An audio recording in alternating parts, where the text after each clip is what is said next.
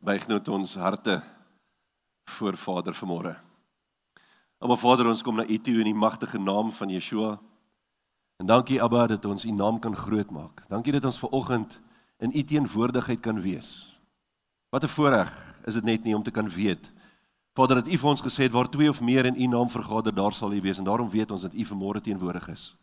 Dankie dat ons kan weet dat U Gees vanmôre ook in ons is. En dankie Vader dat ons U naam kan grootmaak. Ek vra dat U ons sal toemaak met die kosbare bloed van Yeshua. Ek vra Abba Vader dat U ons leiding sal gee ook deur die woord, dat U ons harte sal voorberei om die woord te kan ontvang, hierdie saad wat gesaai word, en mag hierdie saad wees, Vader, wat sal groei en dat dit sal vrug dra in elkeen van ons se lewens.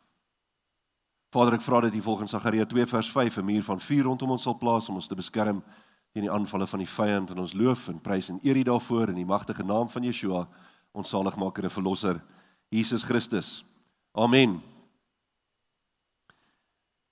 Vanoggend wil ek met julle praat oor die seën van Openbaring.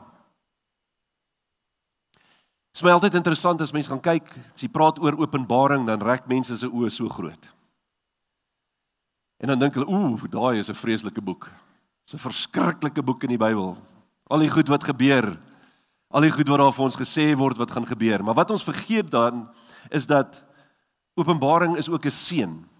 En ek wil bietjie met julle oor die seën praat wat daar vir ons in Openbaring weerspieël word. En nou, vir my en Sonja, soos julle weet, vir die van julle wat dalk nie is vanoggend by ons was so vir 2,5 weke bietjie weg met verlof, met vakansie, en dit is vir ons weer, ek moet versigtig wees as ek sê wonderlik om terug te wees. Dit is wonderlik om terug te wees, maar dit is nie so wonderlik om nie meer daar te wees nie. Want dit is daarom so lekker daar by die see, as 'n mens net kan rus. So vir die water kyk en Vader se skepping so in elke aspek ook daarvan kan sien. Maar ons het 'n baie geseënde vakansie by die see gehad. Ons het uitgerus, hoop ek, nadat ons teruggekom het, die week weer, het ons weke maar weer begin soos wat dit afgesluit het. Maar ons het daarom lekker uitgerus. Maar terwyl ons daar by die see was, het ons ook baie van Vader se seën beleef. En dit is so lekker in die oggende vroeg, ek word gewoonlik baie vroeg in die oggend daar by die see wakker, en dan vat ek my Bybel en gesit ek daar op die stoep, en dan kom die son so oor die water op, en dan sit ek daar en Bybelstudie doen, en tot Sonja uiteindelik opstaan. Ek het gesê ek staan baie vroeg op. Maar sy sal dan rustig wees en ek pla nie, ek staan gewoonlik saggies op, loop uit by en dan gesit ek daar op die stoep en ek doen Bybelstudie. En dit is so lekker tyd om daar te sit en net met Vader se woord en net in sy woord tyd te spandeer. En ek het so die Bybel weer van Genesis af begin deurlees en ek het regtig baie goeie vordering gemaak. So ek is nou klaar met die Ou Testament en ek het tyd gehad om die hele Ou Testament deur te lees terwyl ons 'n paar dae weg was daar by die see. Maar terwyl ons daar was, het ons ook baie wonderlike mense ontmoet, interessante mense daar by die see ontmoet. En wat vir my altyd so kosbaar is dit gebeur, maak nie saak waar ek en sy heen gaan nie, as ons daar op die strand is, of ons sien mense en ons begin groet en hallo sê en gesels so 'n bietjie met die mense, dan kom ons agter, hulle is net so lief vir die Here as wat ons vir die Here is. En een van die dames wat ons daar ontmoet het, doen sendingwerk. En sy is op die oomblik in afwagting om Irak toe te kan gaan, om sendingwerk in Irak te kan gaan doen. En hulle wag net vir die oproep om te sê, yes, dis oop, ons kan gaan, die vliegtuig is reg, ons kan maar vlieg, en hulle visas is reg, hulle kan maar gaan. En dit is my so wonderlik wanneer iemand hulle lewe toewy aan die opdrag van Yeshua om die evangelie aan die ganse mensdom te gaan verkondig. Dit is lekker om so iemand te sien, en ons het so 'n bietjie met mekaar gesels daaroor, en ons het ook vir hulle gesê dat ons as 'n gemeente sal vir haar bid, terwyl sy daar in Irak is en haar sendingwerk daar gaan doen, en sy het gesê sy sal ons 'n bietjie updates gee en vir ons vertel wat daar ook gebeur. So sy gaan ons op hoogte hou van wat daar in Irak plaasvind wanneer sy uiteindelik daar aankom. En wanneer ons in gehoorsaamheid tot Vader optree, wanneer ons begin om gehoorsame kinders van God te wees, gehoorsaam aan sy woord, gehoorsaam aan sy instruksies, dan beleef ons ook Vader se seën in ons lewens. Nou, ons het in 2019 met die Bybelstudie, het ons 'n regtig in diepte Bybelstudie gedoen oor die boek van Openbaring. En wat ek gedoen het met die boek van Openbaring, daar is sekere verskillende maniere hoe jy die boek van Openbaring kan ontsyfer. en gaan lees. Maar ek het dit gevat uit die oogpunt van 'n Hebreëse huwelik wat daar besig is om plaas te vind. Want as jy gaan kyk na die hele boek van Openbaring, die vordering wat daar gemaak word, volg die patroon van 'n Hebreëse huwelik. En ons het daarna gaan kyk, want aan die einde van die boek is die bruilof van die lam. Dit is waaroor dit gaan. Dit gaan oor die bruilof van die lam en wanneer ons vir ewig by Vader sal wees. En in daai Bybelstudie wat ons gedoen het ons gesien hoe belangrik die boek van Openbaring regtig vir ons is. En ek dink ons praat te min oor die boek van Openbaring. Ons sê nie genoeg oor die boek van Openbaring nie. En daar's 'n klomp goeders wat ek aan gedink het. Ons is besig met ons tema vir hierdie jaar, wat nou ons jaar begin in September, want dit is toe ons as gemeente gestig is in September, en dis die begin van ons geestelike jaar, as jy dit so wil stel, vir ons as 'n gemeente. En die begin van hierdie jaar het ons weer 'n nuwe tema gekry vir die jaar, en ons tema vir die jaar is prepare for battle. Ons voorbereiding, ons moet voorberei vir die stryd. En in hierdie proses, wanneer ons gaan kyk na Openbaring, is Openbaring eintlik 'n baie goeie boek vir ons om na te gaan kyk, juis dat ons kan voorberei vir hierdie stryd wat gaan kom. En of jy dit nou wil weet of nie, daar gaan 'n stryd kom. Ons is eintlik in die midde van die stryd. En daarom moet ons weet wat gaan volg. Ons moet weet wat die gevolg daarvan gaan wees, sodat ek en jy reg voorbereid kan wees om staande te bly in hierdie stryd wat ons onsself in bevind. En ons sien die belangrikheid van Openbaring ook in hierdie tyd waarin ons nou leef. Die dinge wat ons plaasvind. Die laaste 2 jaar wat met ons gebeur het. Ons sien dit gebeur nou in dit wat daar in die Oekraïne gebeur. Met Putin wat besluit het hy wil nou die Oekraïne hê, want hulle is nou belangrik genoeg vir hom en hy wil hulle nou hê en so hy gaan hulle nou inval. En ek sien oor die naweek was daar 'n waarskuwing wat hy gerig het tot die wêreld en gesê het hy het baie nuclear weapons en hulle moet oppas. Hulle moet hom nie teenstaan in dit wat hy besig is om te doen nie, want die wat hom teenstaan gaan skade ly. So hy's arrogant in dit wat hy besig is om te doen. En hy ken nie die woord van God wat gaan oor arrogansie nie. Maar ons weet wat besig is om te gebeur. Daar's oorloë, daar's gerugte van oorloë en ons sien dit voor ons uitspeel op hierdie stadium. En dit is ook die dinge wat Yeshua vir ons in Matteus 24 aan ons geopenbaar het en wat ons moet oor aandag aan gee. En dan dink ons spesiaal aan die mense in die Oekraïne en ek wil ook vra dat julle saam met ons sal bid vir hulle, want ons het geliefdes wat daar in die Oekraïne woon, mense van ons gemeente ook wat daar in die Oekraïne woon, en ons vra dat julle ook saam met ons sal bid vir hulle. En hulle beleef op hierdie oomblik die dinge wat daar geskryf word in Matteus 24 en ook in Openbaring en dit wat gaan gebeur in hierdie laaste tye en die eindtye. So daar word ook onheil beskryf in die boek van Openbaring.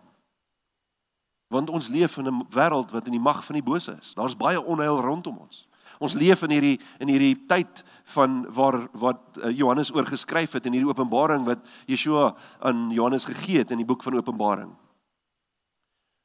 Maar wat ons nie moet vergeet nie, is dat Openbaring is 'n boek van seën. Daar is 'n klomp seën vir ons vasgevat in die boek van Openbaring. En as jy gaan kyk na die boek van Openbaring en selfs na die woord in die Bybel, dan sien ons die syfer 7 is 'n baie belangrike syfer in die Bybel. Ons weet al daar's 'n paar syfers, 7, 40, 3 ensovoorts, 5. Daar's 'n klomp syfers wat oor gepraat word in die Bybel wat baie belangrik is. En ons sien dit regtig in die woord, veral die 7's, dat daar 7 is 'n belangrike syfer in die woord en veral hier in Openbaring. Elke ding wat Johannes oorskryf, elke profesie wat Yeshua omtrent vir ons gee in Openbaring gaan oor 7. Die 7 trompette.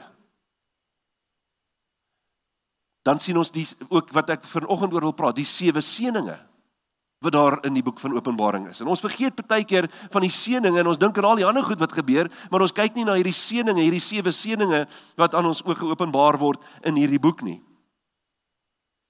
Nou, wanneer jy gaan kyk na 7 in die Hebreëse tradisie, die antieke Hebreëse tradisie, as jy gaan kyk daarna, veral in die Bybelse tyd, dan verteenwoordig die getal 7 voltooiing of volmaaktheid. Iets wat volgemaak word, gevul word. Dis wat die 7 voorwys. En dit skep ook 'n idee van volledigheid wat met Vader self verband hou, met die volledigheid wat daar in Vader is en dit wat ons in hom beleef. Sy seën, sy beskerming, alles wat Vader vir ons gee, elke belofte wat hy vir ons gegee het en dit sien ons ook, dit hou verband daarmee. En daarom is daar hierdie 7 seëninge wat daarvan in Openbaring aan ons geopenbaar word wat ons regtig ag op moet slaan en ek dink dit is regtig belangrik dat ons gaan kyk na hierdie 7 seëninge. Nou, ek weet nie waar is my remote nie, ek moet net gou hier kyk, jammer. Anders kan ek nie die goed aanskuif daar nie. So, in hierdie proses sien ons dan ook in Openbaring. Die eerste seëning is in die begin van Openbaring. In die 3de vers van Openbaring. So Openbaring 1 vers 3 sien ons dan die eerste seëning. Nou in ons Bybel sal julle sien, dit sê salig, salig is hy. Nou daai woord salig, as jy die King James of die Engelse woorde die Bybel gaan kyk, dan staan daar blessed is he. So dit is eintlik 'n seëning, en as jy na die betekenis, ons gaan nou na die betekenis van die woord salig gaan kyk, maar dit beteken eintlik ook geseënd, geseënd is hy, en ek het hulle genommer, die 7 van hulle, en julle gaan maar gaan kyk, as jy gaan die saligs of die blesseds gaan kyk in Openbaring, daar's net 7 van hulle, in die hele boek van Openbaring, en dis waaraan ek aandag wil gee vanmôre. So hy sê daar, Openbaring 1 vers 3, salig, geseënd is hy, wat die woorde van die profesie lees, en die wat dit hoor, en bewaar wat daarin geskrywe is, want die tyd is naby. Nou elke keer wanneer hy vir ons 'n seëning gee, is daar so 'n klein bietjie van 'n waarskuwing. Iets wat hy vir ons sê, waaroor ons versigtig moet wees. Hy sê die tyd is naby. En dan as ons gaan kyk na hierdie woord salig, dan sien ons, soos ek gesê, dit beteken blessed. Dit is die Griekse woord makarios, en hierdie woord makarios beteken om geseënd te wees, om gelukkig te wees. Dit is ook 'n beskrywing van baie vreugde. So dit moet vreugdevol wees. Maar ons gaan staan by geseënd vanmôre oor die 7 seëninge wat daar vir ons gegee word in hierdie boek. So hier sien ons dan die eerste seëning, salig is hy wat die woorde van die profesie lees, en die wat dit hoor en bewaar wat daarin geskrywe is, want die tyd is naby.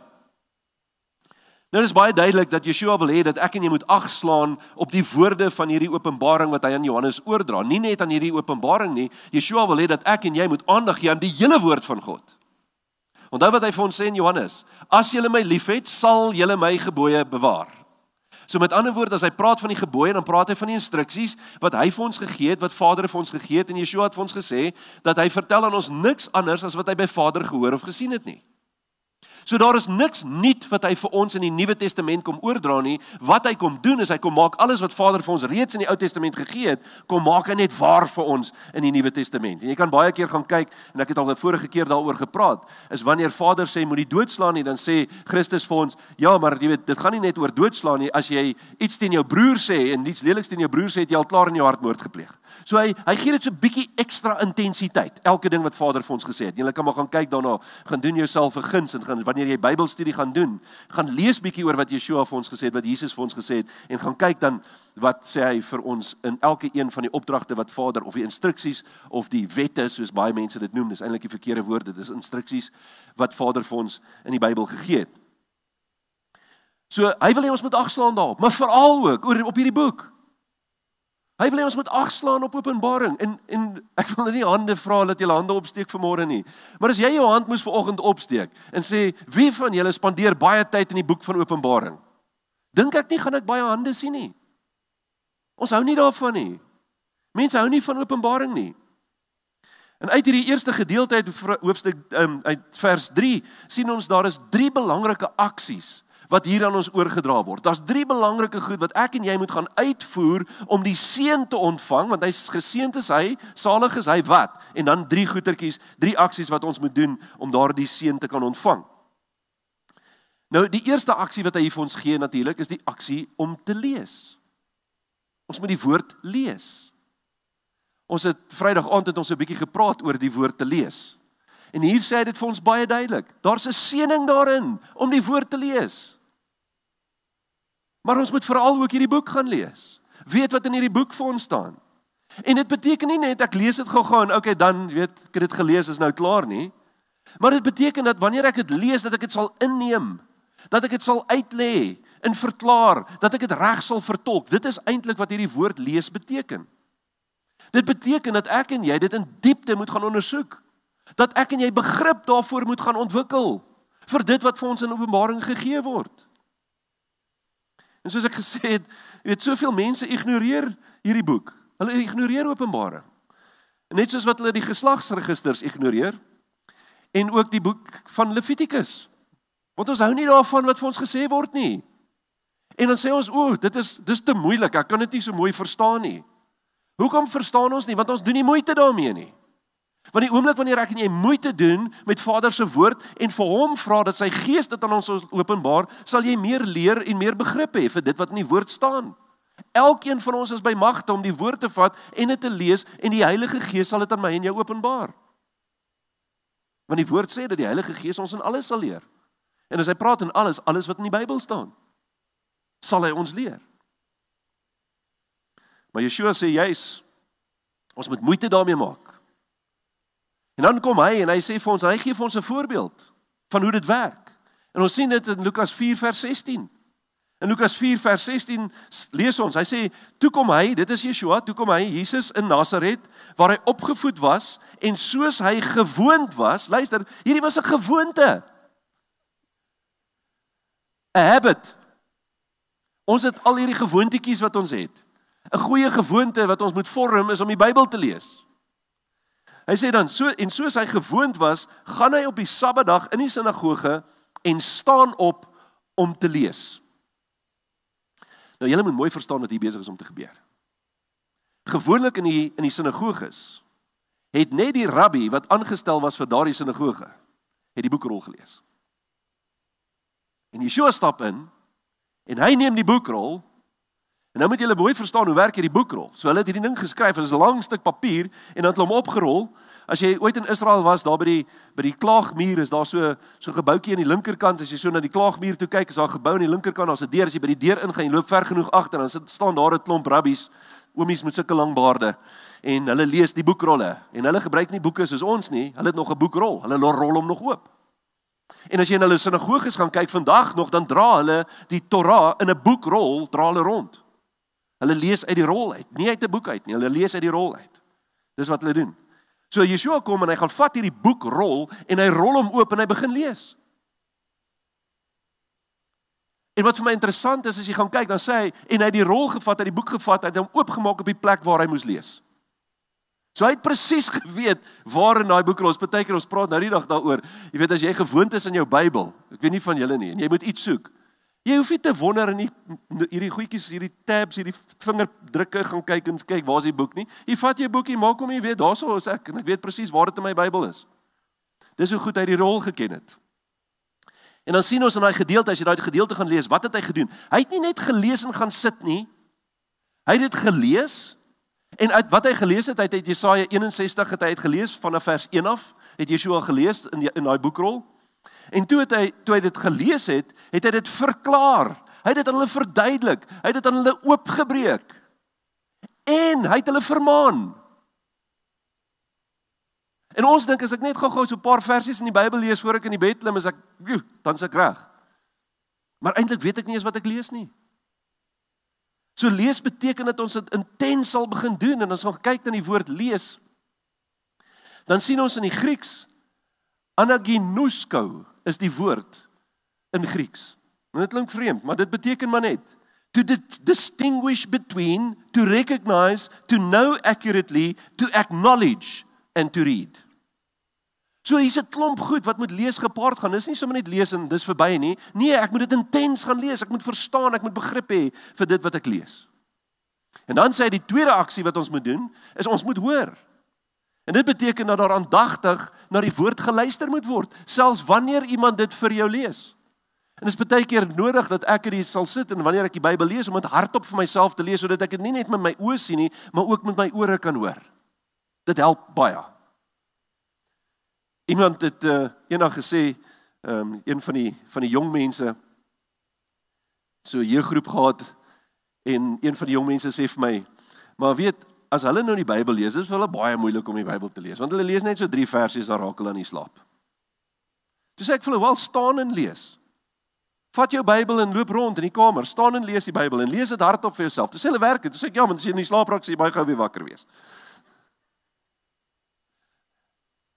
Maar ons kan altyd 'n plan maak. Maar ons moet tyd in die woord spandeer. So ons moet dit hoor. So ons kan dit hardop lees vir onsself, of wanneer iemand die woord vir ons lees, luister aandagtig na die woord. Dis wat vir ons gesê word. En ek weet nie of julle kan onthou nie, maar as jy in Openbaring 2 en Openbaring 3, praat hy met die 7 gemeentes. En hy gee 'n boodskap aan elkeen van die gemeentes. En ons weet nou al dat dit nie net vir daardie gemeente van die tyd was nie, dit gaan ook oor die gemeente tydperke waar ons is. En ek en jy bevind onsself, as jy wil dit gaan lees, gaan kyk in Openbaring 3, die laaste gedeelte van Openbaring 3, praat hy oor die gemeente van Laodicea, en ek en jy is op die oomblik in die tydperk van die gemeente van Laodicea. Al die goed wat hy hulle oor waarsku, gebeur vandag in ons gemeentes. Dit is 'n waarskuwing vir my en jou, vir nou. En dan kan ons maar na die ander ook gaan kyk, want ons in elke een van hulle is daar 'n waarskuwing vir nou. Maar wanneer hy dit vir ons praat oor die 7 gemeentes, dan sê hy elke keer, wanneer hy aan die einde van die gedeelte kom wat hy praat met die gemeente, dan sê hy, wie oor het, laat hom hoor. Wow. Wie oor het, laat hom hoor. Dis nie net om te geluister het nie. Nee, jy moet hoor. Jy moet aandagtig luister. En om te hoor beteken om die profesie van hierdie boek te verstaan en aandag daaraan te gaan gee. Dit beteken om dit te oordink, om begrip te hê daarvoor, om daarop te mediteer. En hierdie mediteer is nie soos die goed wat die New Age vir ons lees, om daar op jou boude te gaan sit met jou bene gekruis en dan net so snaakse geluid te maak en jou kop leeg te maak nie. Dis nie meditasie nie. Al wat dit is om vir die vyand geleentheid te gee om jou brein oor te neem. Om te mediteer op die woord is om elke dag, elke oomblik van elke dag hierdie skrif en hierdie woord te oordink. Om tyd daarmee te spandeer, om vrae te vra daaroor. Vader, ek verstaan nie hierdie nie. Wil U nie vir my hierdie verduidelik nie? Wil U Gees nie met my hierdie goed aan my kom openbaar nie? So ons moet daarop mediteer. En dan moet ons ook deur die woord kan leer. Leer wat om te doen, hoe om die woord in ons lewens toe te pas. Dis belangrik vir my en vir jou. Die derde aksie wat hy vir ons gee is om dit te bewaar. Bewaar die woord. Bewaar beteken ook om dit te onderhou. En ons sien dieselfde begrip in Psalm 19, wanneer Dawid kom en hy skryf oor die wet van God, en die wonderlike wet van Vader, die Torah. Hy praat van die Torah. So as jy in die Hebreëus gaan kyk, dan staan daar, as die woordjie wet in Afrikaans staan daar, dan staan daar in die Hebreëus Torah. Torah beteken die eerste 5 boeke van Moses, soos Genesis, Exodus, Levitikus, Numeri en Deuteronomium. Dit is wat bekend staan as die Torah in Hebreëus. En dit beteken, die woord Torah beteken instruksie. Ek sal eendag vir julle mooi verduidelik, want dit het te doen met boogskut. Ek sal 'n bietjie vir julle verduidelik waar daai term vandaan kom, Torah vandaan kom, waarmee hou dit verband in boogskut. Is die trek van die pyl om die merk te gaan raakskiet. So wanneer hy skryf dan in Psalm 19 oor die volmaaktheid van Vader se Torah of van Vader se wet of Vader se instruksies, dan sien ons in Psalm 19 vers 12. En sê hy, ook word u knegt daardeur, en die daardeur is die Torah, die wet van God, ook word u knegt daardeur gewaarsku. In die onderhouding daarvan is groot loon. Nou in die Engelse Bybel, in hierdie woord onderhouding, praat hy van to keep the law. En dit is die woord bewaar. Dis dieselfde wat Christus vir ons hier gegee het in Openbaring 1 vers 3. Ons moet dit bewaar. Nou Albert Barnes skryf oor Openbaring 1 vers 3, 'n baie interessante ding. Hy sê die volgende. Luister mooi. Hy sê the blessing which results from having in possession the revealed truth of God. En ek en jy het the revealed truth of God. Dis hierdie boek wat ek en jy het. Die Bybel is die revealed truth of God. Hy sê, is not merely in reading it or in hearing it. It results from the fact that the truth is properly regarded and exerts a suitable influence over our lives. Met ander woorde, dit moet in ons lewens toegepas word. So wat sê hy vir ons?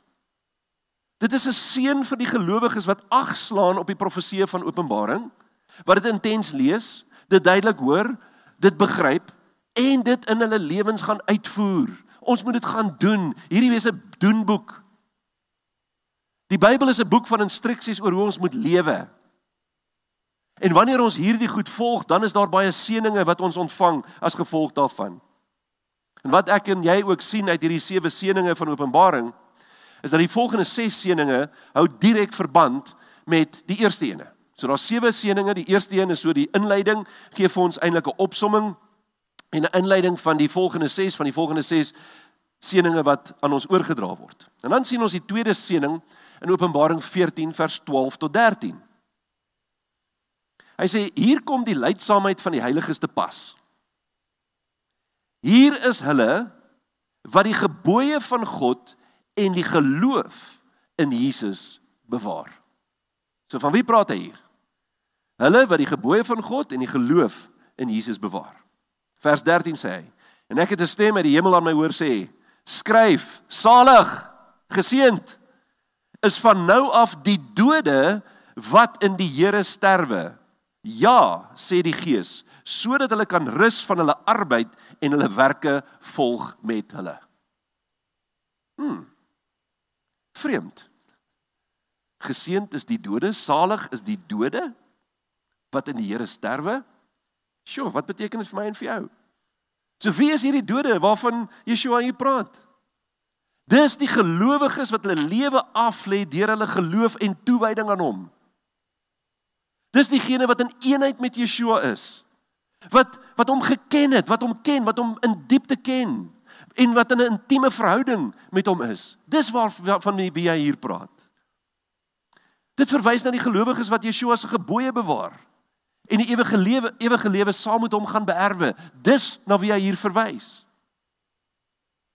Sien, hierdie seëning geld vir die wat gaan volhard tot aan die einde en vir die wat oorwin.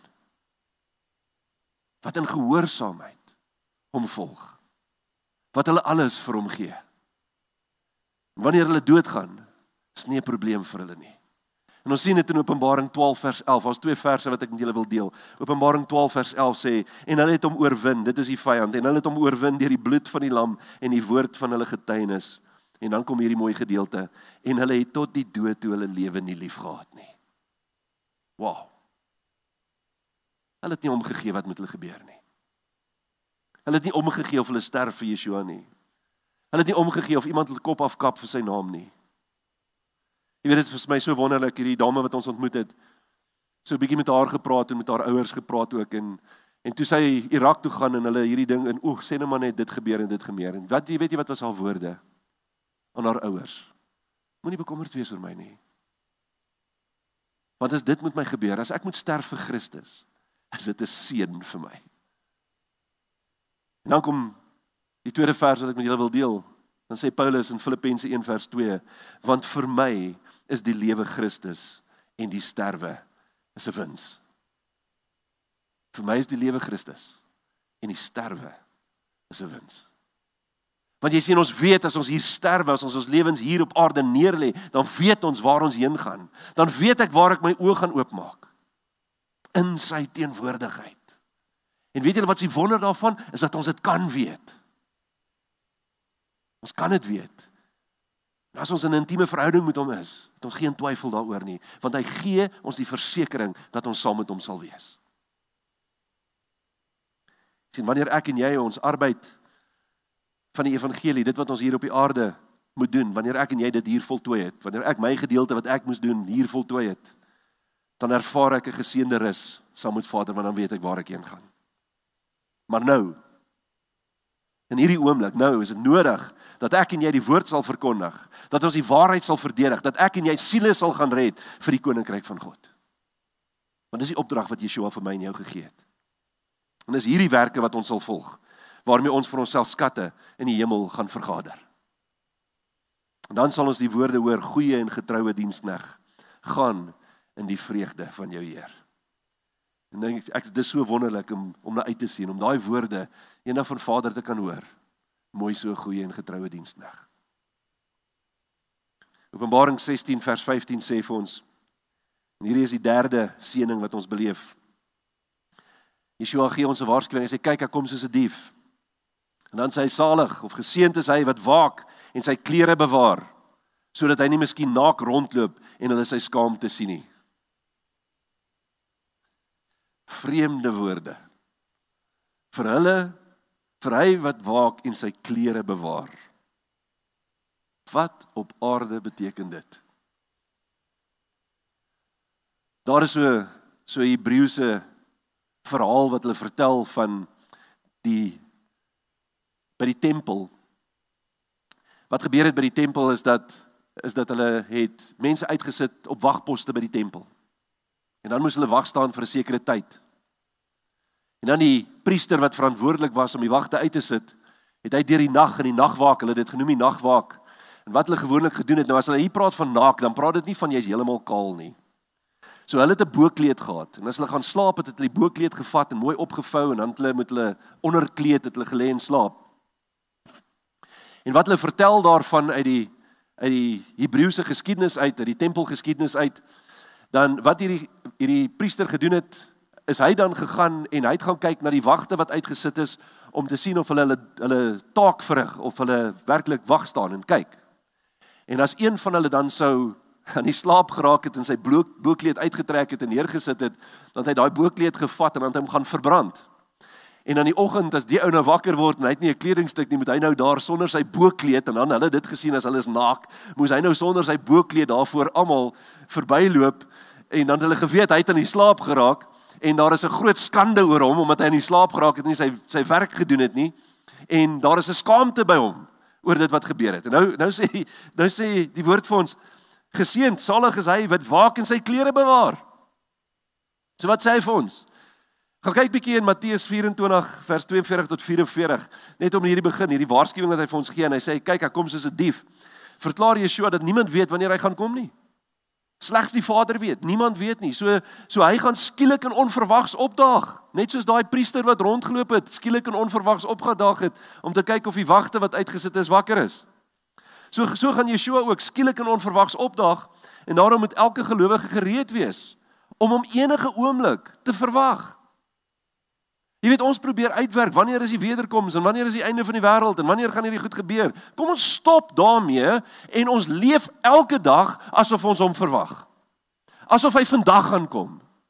En ek dink ons lewens sal totaal en al anders lyk, wanneer ons dit begin doen. Wanneer ons lewens so inrig, dat ons hom elke oomblik van elke dag verwag om te kom. Maar om te waak, hierdie waak beteken dat ons sal ag slaan op die tekens van die tyd, wat daar in hierdie boek van Openbaring en ook in Matteus 24 aan ons geopenbaar word. Ons moet bewus wees daarvan. Ons moet voorberei om te verseker dat ons gereed is vir hierdie stryd wat gaan kom, en dat ek en jy hierdie stryd wat kom en waarin ons al reeds gewikkel is, dat ons dit sal kan deurstaan.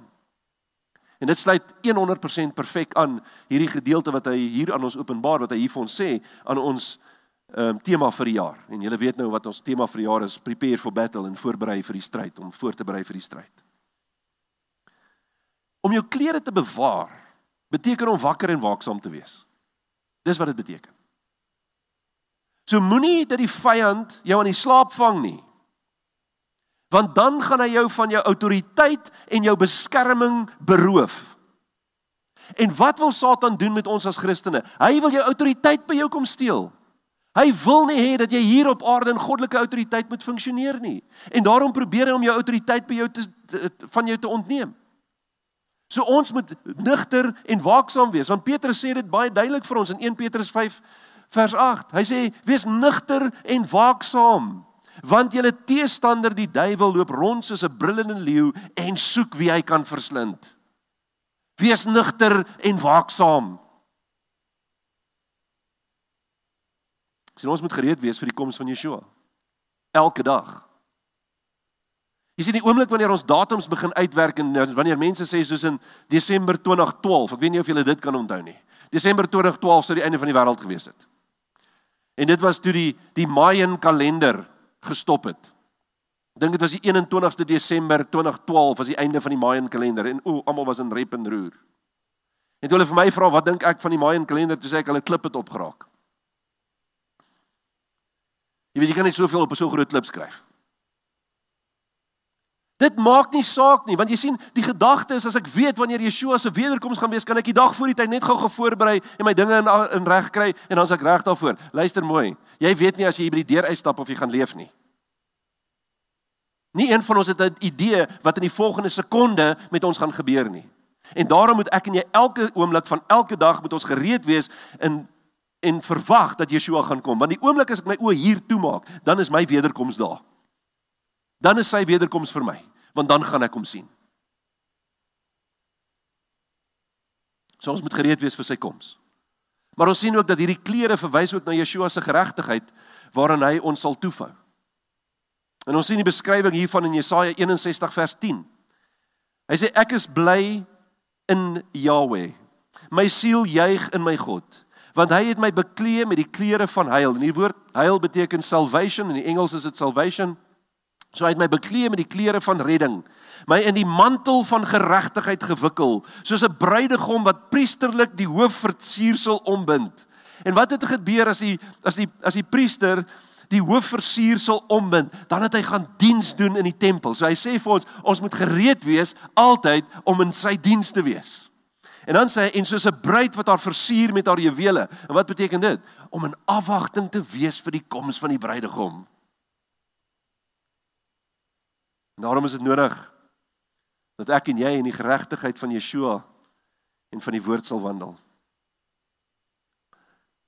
Onthou Paulus sê vir ons juis in 2 Timoteus 3 vers 16, dat die skrif vir ons gegee het. Hy sê die hele skrif is vir ons gegee tot lering, tot weerlegging, tot teregwysing en onderwysing in die geregtigheid. So hierdie boek leer ons wat oor geregtigheid is. Dit is ons riglyn tot geregtigheid. En wanneer ek en jy in geregtigheid wil wandel, beter ons hierdie boek ken, want hy sê vir ons hoe om geregtigheid toe te pas en hoe om geregtigheid te leef. En ek en jy kan onder geen omstandighede toelaat dat die vyand ons geregtigheid van ons kom ontneem nie. Want sonder geregtigheid staan ons naak en beskaamd voor Vader. En dan is ons nie geskik vir die koninkryk van God nie. En ek het al baie vir julle gesê, as ons lees van die koninkryk van God, die woord koninkryk in die Grieks is die woord basileia. Die woord basileia beteken the authority to rule, nee, die autoriteit om te kan heers. En ek het nou al vir julle gesê, waaroor kan ons heers? Dat is 5 goed, kan julle onthou? Waaroor ek en jy kan heers? Jy het beheer oor geen ander iets nie, net oor daai 5 dinge. En dit is wat? Ons gesindheid, ons gedagtes, ons emosies, ons woorde en ons optrede.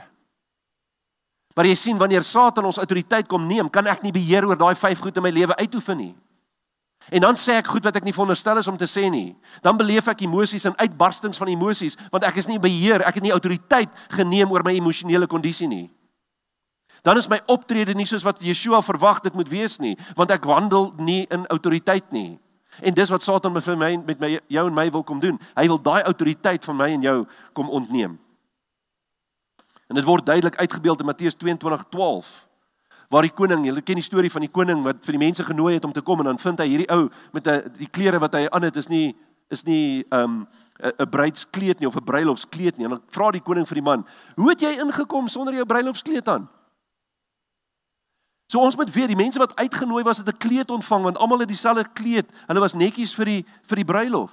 Hier het nie 'n kleed gaan nie. So wat het jy gedoen? Hoe het jy hier ingekom sonder jou bruilofskleed? Jy kan nie hier wees nie. En dan sê ons, lees ons wat daar staan, en hy het hom gevat en het uitgewerp in die buitenste duisternis. Kan nie daar wees nie. Hoekom nie? Want ons verloor ons autoriteit as ons nie hierdie goed in ons lewens toepas nie. En daardie kleed wat hiervan gepraat word, is hierdie kleed van geregtigheid wat Yeshua ons aantrek, wat ons in toegewikkel word. En dan sien ons die seëning wat hierop volg, hou dan direk verband met hierdie kleed van geregtigheid. En ons sien dit in Openbaring 19 vers 8 tot 9. Hy sê, en aan haar, hierdie praat hy van die bruid van die lam, die bruid van Yeshua. Hy sê, en aan haar is gegee om bekleed te wees met rein en blink fyn linne. Want die fyn linne is die regverdige dade van die heiliges. Met ander woorde, wat is hierdie kleed is 'n bewys van geregtigheid. Vers 9, toe sê hy vir my, skryf, en hier is nommer 4, salig, geseënd is die wat genooi is na die bruilofsmaal van die lam, en hy sê vir my, dit is die waaragtige woorde van God. Met ander woorde, hierdie is absolute waarheid. Daar gaan 'n bruilof plaasvind. Sonder twyfel. En die wat uitgenooi is na die bruilof toe, dis hulle wat geseën sal wees. En my vraag vanmôre vir my en vir jou is ek en jy, is ons genooi na die bruilofsfees van die lam? Het jy jou bruilofskleed aan? Wat jy ontvang om die bruilof by te woon? Hierdie kleed van geregtigheid? Het jy ekstra olie versamel? Toe jy in afwagting was, en toe jy nog steeds in aanwagting is op Yeshua, is ons besig om ekstra olie te versamel, sodat ons gereed kan wees, sodat ons lig kan skyn by die bruilof van die lam. Jy sien diegene wat die evangelie hoor en agslaan daarop, Dit is die gelowiges wat uitgenooi word na die bruid, of na die bruilof van die lam. Die wat genooi is na die bruilofsfees van Yeshua, sal vir ewig aan hom verbind wees. Sal in eenheid met hom wees. En jou uiteindelike bestemming as mens is om in die bloed van Yeshua gewas te wees. Jou sondes te laat verwyder. En om jou lewe aan hom toe te wy en om hom te dien. En wanneer die dag van die lam kom, dan sal jy na die hemel gebring word. Dan sal jy deel wees van daardie bruilofsmaal van die lam. Dan sal jy saam met Yeshua jou verlosser wees. En weet jy wat vir my so amazing is van hierdie hele proses, wanneer ons uiteindelik by die bruilofsfees van die bruilofsmaaltyd is, dan is dit die voltrekking van Vader se belofte, wanneer ons permanent by hom sal aansluit, wanneer hy sê dat ons vir ewig saam met hom sal lewe, dat ons 'n ewige lewe saam met hom sal ontvang. Hy sal sy bruid versamel, om hom van aangesig tot aangesig te kan ontmoet. Dan sal ek en jy hom sien, en ons sal hom kan beleef. Wanneer ons gaan kyk na hierdie gedeelte van Openbaring, dan sien ons na dit hierdie bruilofsmaal plaasvind, sal daar 1000 jaar van vrede wees, waar die bruid saam met Yeshua op die aarde sal heers. En dan sê hy, dit is hulle wat sal deel wees van die eerste opstanding. Die eerste opstanding. Hy sê dit vir ons in Openbaring 20 vers 6. Salig of geseënd en heilig, hier sit hy ietsie ekstra by. Salig en heilig. Want ek en jy moet 'n pad van heiligmaking stap. Die woord sê vir ons, dit is Vader se wil, dit is God se wil, julle heiligmaking, dat ons in hierdie proses van heiligmaking moet wees. Die Engelse woord praat van sanctification. Ons ontvang salvation, en dan moet ons toespits op sanctification. So ons ontvang redding, en nou moet ons deur 'n proses van heiligmaking gaan. So hy sê, salig en heilig is hy wat deel het aan die eerste opstanding. Oor hulle het die tweede dood geen mag nie, maar hulle sal priesters van God en van Christus wees, en sal saam met hom as konings regeer 1000 jaar lank. En dis daai 1000 jaar wat ons hier op die aarde sal heers saam met Yeshua. En wat ons hier sien is dat die wat deel het aan die eerste opstanding, dis hulle wat heilig is en dat hulle geseënd is. Want as jy deel is van die eerste opstanding, is daar nie weer 'n dood nie. Daar kom 'n ander opstanding. Vir die ouens wat nie uit die eerste opstanding wakker gemaak word nie, wat na Yeshua toe gaan nie, hulle gaan in die tweede dood in. Daar is 'n tweede dood vir hulle. Dis die ewige dood. Dis die dood van die hel. Maar vir die wat deel het aan die eerste opstanding, is daar nie 'n tweede dood nie, want ons gaan vir ewig saam met Vader in sy teenwoordigheid wees.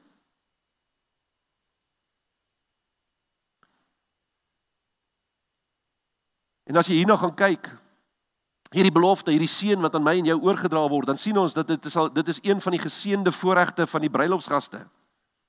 Dat ons absolute sekuriteit teen die ewige dood sal hê. Dat die tweede dood geen mag oor my en jou sal hê nie.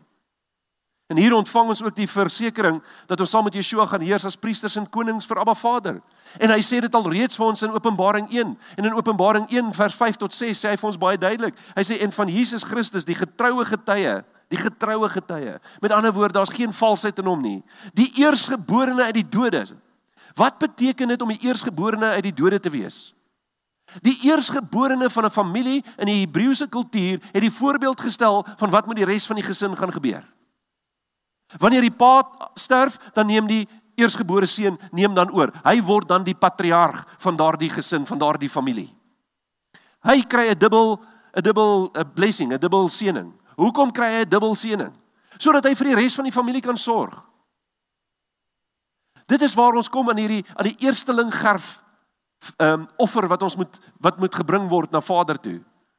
Die first fruits. Wat beteken die first fruits? Want die eerste offer bring seën vir die res van die oes. En dis waarvan hy hier praat. Hy is die eersgeborene uit die dode. Hy is die eerste een wat opgestaan het uit die dood uit. En omdat hy opgestaan het uit die dood uit, en omdat ek en jy aan hom verbind is, omdat ek en jy deel van hom is, sal ek en jy ook uit die dood uit opstaan. En ewig saam met hom lewe, soos wat hy ewig lewe. Dis 'n belofte, hierdie is 'n briljante belofte vir my en vir jou. Die eersgeborene uit die dode en die owerste oor die konings van die aarde. aan hom wat ons lief gehad het, en ons van ons sondes gewas het in sy bloed, en ons gemaak het tot konings en priesters vir sy God en Vader, aan hom die heerlikheid en die krag tot in alle ewigheid. Amen. Wow. Dis amazing. Hy gee aan ons die voorbeeld. Hy wys vir ons wat gaan volg. En vir dit wat met hom gebeur het, gaan ook met my en jou gebeur. Dat ons mag gaan hê, dat hy ons gaan opwek uit die dood uit, sodat ons ewig saam met hom sal kan lewe. Om saam met Yeshua te heers, beteken om totaal en al aan hom toegewyd te wees. Dis wat dit beteken. As ons gaan heers saam met hom, is ons totaal en al aan hom toegewyd. Dit beteken om in sy diens te staan en om hom en die Vader te verheerlik en hulle te aanbid. Dis wat dit beteken om saam te heers. En dan sien ons die volgende seëning wat kom met 'n waarskuwing. Dit is nommer 6. Openbaring 22 vers 6 tot 7. Hy sê, en hy het vir my gesê, hierdie woorde is betroubaar en waaragtig. Sien julle weer eens, hy bevestig elke keer dat die woord wat aan ons verkondig die absolute waarheid is. Hy sê, en die Here, die God van die heilige profete, het sy engel gestuur om sy diensknegte te toon wat gou moet gebeur. Vers 7, hier kom die seëning. En dan sê hy weer vir ons, kyk, ek kom gou. Ek kom gou, wees gereed. En dan sê hy, salig, geseënd is hy wat die woorde van die profesie van hierdie boek bewaar. En hier sien ons dieselfde beginsel, dat ons die woorde van hierdie boek moet bewaar. Hier kry ons weer die instruksie, dat ons dit moet doen. So Yeshua waarsku ons dat hy gou weer gaan kom. En dat elke gelowige vasberade en met getrouheid die woord duidelik sal hoor, sal begryp en sal gaan uitvoer. Want dit is wat dit beteken om die woord te bewaar. En hierdie boek van Openbaring, en ons weet dit, is 'n profesie van die toekomstige dinge, waarteen Yeshua ons kom waarsku. En om hierdie woorde te bewaar, beteken dis om dit met waarneming te lees, om kennis daarvan te neem, en te weet wat die uitvoering daarvan gaan wees. Sodat ons kan voorberei. Sodat ek en jy gereed kan wees daarvoor. En hierdie woorde moet in elke gelowige se gedagtes bewaar word, om daaroor te mediteer deur die genade wat Vader vir my en vir jou gegee het. Ons moet bewus wees van die instruksies en die aanwysings en die waarskuwings wat hier aan ons gegee word in hierdie boek. En wanneer ons dit doen, dan sal ek en jy Vader se perfekte seën ook in ons lewe kan beleef. En die finale seëning, die 7de een, is eintlik so 'n samevatting van hierdie vorige 6. En in Openbaring 22 vers 13 tot 14 sê hy, ek is die Alfa en die Omega, die begin en die einde, die eerste en die laaste. Salig, geseënd is die wat sy gebooie doen, sodat hulle reg kan hê op die boom van die lewe en ingaan deur die poorte in die stad. Wat gebeur hier in Openbaring 22? Die nuwe hemel, nuwe aarde, 'n nuwe Jerusalem. Vir my en jou om in daai nuwe Jerusalem in te gaan, sê hy, moet ons sy gebooie doen. Ons moet dit gaan doen. Ons moet dit gaan uitvoer. En in hierdie woord verklaar Yeshua, as hy sê, ek is die Alfa en die Omega, die begin en die einde, die eerste en die laaste, dan verklaar hy dat hy God is. Want dis wie God is. Hy is die Alfa en die Omega, die eerste en die laaste. En dan sien ons dat elkeen wat Vader se instruksies en gebooie uitvoer, dis hulle wat geseën sal wees. Bruidskap en geregtigheid beteken dat ons redding ontvang deur die bloed van Yeshua en deur ons geloof in hom. Paulus sê vir ons in Efesiërs 2 vers 8 en 9, want uit genade is julle gered deur die geloof, en dit nie uit julleself nie, dit is die gawe van God, dis 'n geskenk van Vader, nie uit die werke nie, sodat niemand mag roem nie. So is niks wat jy gedoen het nie, dis alles wat hy gedoen het. Niks wat ek en jy kon doen, kan ons redding veroorsaak nie, niks nie. Al wat vir ons kan werk, is om dit te glo. Is omdat Yeshua gekom het en aan 'n kruis gesterf het vir my en vir jou, sodat ek en jy gered kan word. Dis al, ek moet daarin kan glo, ek moet daarin vashou. Ek moet dit deel van my lewe maak. Dan is ek gered. Redding kan nooit uit werke bewerkstellig word nie, maar alleenlik deur die bloed van Yeshua. En om Vader se instruksies en sy gebooie te onderhou, is deel van hierdie hele heiligmakingsproses wat ek net nou ook van gepraat het. En ons wandel in geregtigheid. Dat ons in sy geregtigheid hier op aarde sal wandel. En wanneer ons sy gebooie bewaar, dan ontvang ons die reg om deel te hê in Yeshua, en hy is die boom van die lewe. Hy skenk die lewe. Die perfekte en volmaakte lewe vloei uit hom uit. En hy gee ons toegang tot die teenwoordigheid van Vader, waar hy sal heers in die nuwe Jerusalem, waar sy bruid saam met hom sal vergader. Hy sal sy bruid daar by mekaar kom maak. En hierdie 7 seëninge van Openbaring is 'n ware vreugde vir die wat glo. En dis hoekom ek sê, ons moet nie net altyd kyk na die goed wat vir ons, waaroor ons gewaarsku word nie. Ek sien dit net as, wees bewus hiervan, maar daar is soveel seëninge wat in hierdie boek omskryf word. En daarom is dit nodig dat ons sal ag slaan op die woord van God en die profesie van Openbaring, dat ons hierdie woord sal lees, dat ons dit sal verstaan. En ek en jy moet dit intens gaan lees. Ons moet dit duidelik hoor en ons moet dit begryp, maar die belangrikste van alles, is dat ek en jy sal gaan en dit sal begin toepas in ons lewe. Dat ons daar volgens sal lees, volgens sy instruksies, dat ons daar volgens sal leef. Dat ek en jy in eenheid met Yeshua sal wees. Dat ons hom in diepte sal ken. Dat ek en jy 'n intieme verhouding met hom sal hê, want dit is wat hy van ons verwag. Hy wil 'n intieme verhouding met jou hê. Hy wil jou ken.